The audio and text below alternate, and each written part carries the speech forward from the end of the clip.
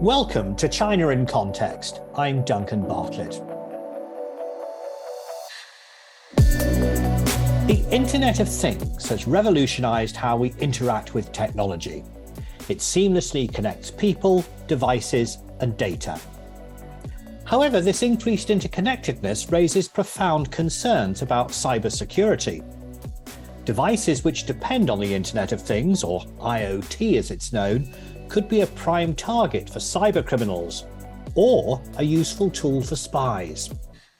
China's making an enormous financial investment in this field of technology, and it's aiming for an unprecedented global reach. So should other countries be worried? Is there a risk that the Internet of Things is a conduit of sensitive information to the Chinese Communist Party? Well, joining me to discuss this issue is a former British diplomat in China, now turned a national security analyst, Charles Parton, an associate fellow at the Council on Geostrategy. Charles, welcome back to China in Context. Thank you for inviting me. Now, can you start by explaining more about the Internet of Things, or IoT as it's known, and how it actually impacts our lives? Yes, so it's one of those expressions that's, in a sense, does what it says on the tin. But when you say Internet of Things, people immediately, as I do or did, glaze over. So yes, clearly it works off the internet, and it is about things, i.e. physical objects. And these are electronic things, if you like, embedded with sensors, software, and processors, etc., which connect up with other physical objects and exchange data through devices and systems over the internet, and increasingly play a very large part in making our lives convenient, perhaps speeding up the pace of our lives in many ways. Things that needed a period of time before now get done very, very quickly indeed. So yes, it's something that we are going to be involved in almost every second of our lives. But as you say, the Internet of Things covers a vast swathe of human activity. Now, you've studied this issue, and reading through your reports, I noticed that you placed a particular emphasis on these cellular modules. You say that they're extensively used in energy, logistics, transport, health. I mean, that's just the start of a very long list. If I was to say to you, look, could you get out a hand and put some cellular modules onto your palm, what would they look like? And can you tell us how they might work? Yes, well, they'd be quite small devices, a couple of centimeters squared, perhaps. And these are sort of devices that get put into other systems or subsystems as to make them work. So it's their electronic equipment. They can transmit and receive radio signals through the cellular networks. They act in many ways just like your cellular phone, your mobile phone. They have indeed a sort of eSIM inside them, but they're not SIM cards themselves. They're much more complex than that. They go into a larger component, a device, a piece of equipment, and they enable those devices to connect externally with other devices and systems. Well, clearly, this is an area which is attracting vast sums of investment, not only by China, but also by pretty much all the big economies of the world, including the United States. What would it take for China to become the leading player in cellular modules? Well, I think that's certainly its intention. And they're going through the normal playbook, which does include substantial subsidies, pricing things at a loss in order to get market share, and attacking competitors, for instance, working out who their main customers are and deliberately detaching them by putting in pricing, suggesting pricing deals which are 15 to 20% in one case that I've come across. Completely unsustainable in the long term, but of course, if you're being subsidized as part of a national Chinese Communist Party policy to gain, ultimately, the aim would be to gain a monopoly of the supply of this, which will give you tremendous power. At present, Chinese companies, and these are hardly household names like Huawei and Hikvision we've all heard of, but we should, I think, be just as worried about Quectel or Fibercom or Meiji or Simcom. But the current market share Globally, it's probably about 64%, but that includes China itself, which is a big market. But if you looked at the United States, probably 30% of cellular modules provided by Chinese players. In Europe, it's about 35%. In India, it's a horribly high 86%.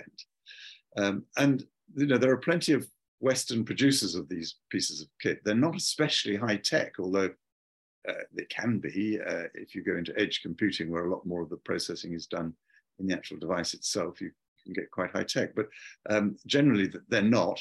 And plenty of other companies, whether they're American, Canadian, there was a French one that's been bought by the American company, Japanese or Korean. There are plenty of alternatives, as there weren't, for instance, with Huawei, where there was only Nokia and Ericsson. Well, I think this all boils down to what we think the purpose is of China trying to be the top country for cellular modules. Is there, as you've suggested in your reports, a plan to use these cellular modules to monitor or to control activities in other countries?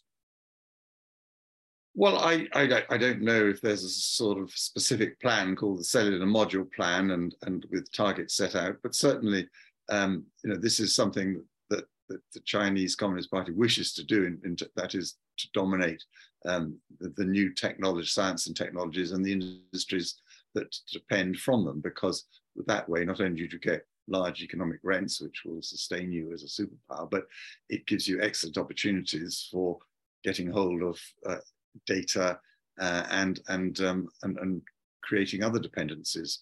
I mean, all countries' intelligence services will exploit whatever opportunities that technology provides, and I don't think China or the Chinese Communist Party is any different in that. But I do think it puts an awful lot more resources into that than ours. And so, the Chinese Communist Party, I think it is a threat in this area to us. It wants to ensure other countries don't threaten its interests, of course, just as we do. But I think it's far more ruthless. Well, Charles, I think this raises two profound questions, and they're interlinked. Firstly, can the Chinese state or the Chinese Communist Party use this technology for espionage and control on a grand scale? And secondly, would it wish to do so?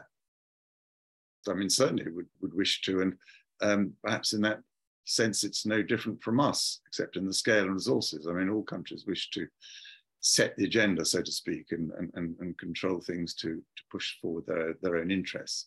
But as to the question of whether they can engage in espionage and control on a grand scale, for sure, this is a very good way of doing so. And it's not just a question of espionage, getting hold of the information. And that's what cellular IoT modules are designed for. I mean, they are designed to send information in and out so that you can use it, improve system, etc. But of course, you can always use that information in many other ways. The Chinese Communist Party will swear, as it did with Huawei and TikTok and other such companies, that information stays in the country of origin, but they've been proved to be lying on that, and there's no reason why these cellular module companies, which would get the information, would keep it in our countries either. They would, of course, at the request of the Chinese Communist Party, have to send it back to China and share it.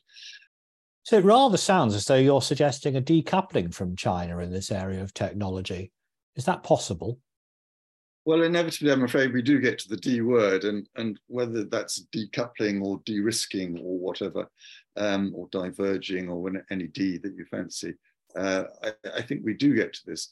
I mean, let's be clear-eyed about this. The Chinese Communist Party aims to decouple, and the USA, I think, is bent on that path too. I mean, and you look at sort of Teslas, for instance, in China, they are banned at certain times in certain places because Xi Jinping is there or the leadership is there. They understand this need to decouple or diverge. Of course, having an aspiration to decouple 100% is not going to happen. It's not going to be fulfilled because we're too intertwined.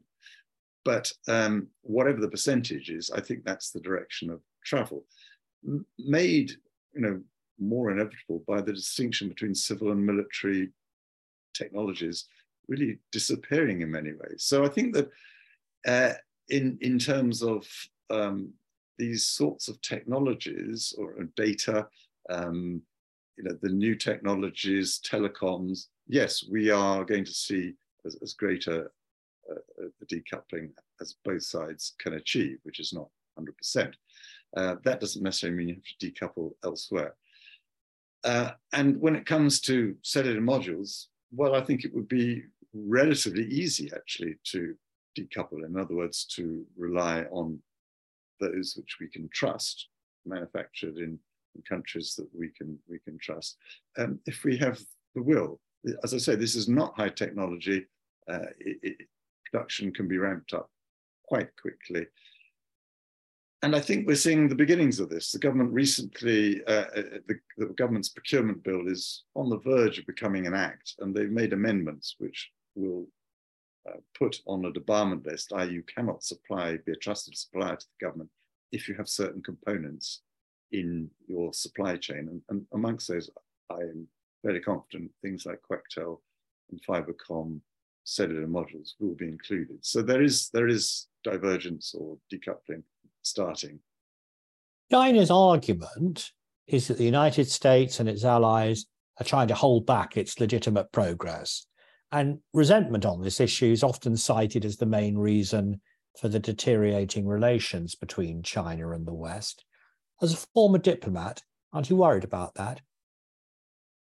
Well, yes, I am. And no, I'm not, because things are inevitable. I think the threat really initiates and comes from the Chinese Communist Party and its very aggressive policies. So either we just roll over and say, have your will as your way, or we have to resist those policies if we wish to continue the current way of life and the systems we have. I mean, we already see very considerable Chinese Communist Party interference in our parliament, in our academia, in our business, and many other ways. So I think we have no choice but to react to that. I mean, clearly, all of us would prefer a world without tension, but we are where we are. And so, sure, we need to work with China to the best degree possible. But I always come back to this phrase from the American poet Robert Frost: good fences make good neighbors. And where we can, let's trade with China, cooperate with China, invest both ways where it makes good sense. Work together on global issues like pandemics and climate change or whatever. But there are plenty of areas, I'm afraid, where we have to defend ourselves. And this isn't a question of being, a hawk or a dove. When it comes down to ornithology, I always say, well, I'm a drongo.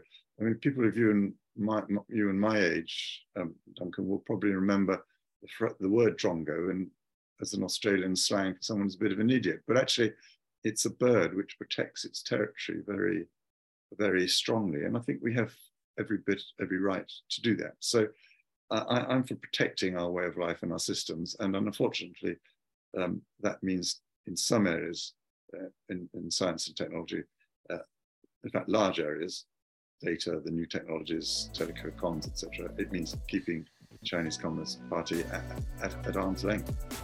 Well, thank you, Charles, for expanding my ornithological lexicon. That was Charles Parton, an Associate Fellow at the Council on Geostrategy. This podcast is produced by the SOAS China Institute, part of the University of London, and you can find out more about our courses and research at soas.ac.uk. But for now, that's all from us here on the China in Context podcast team.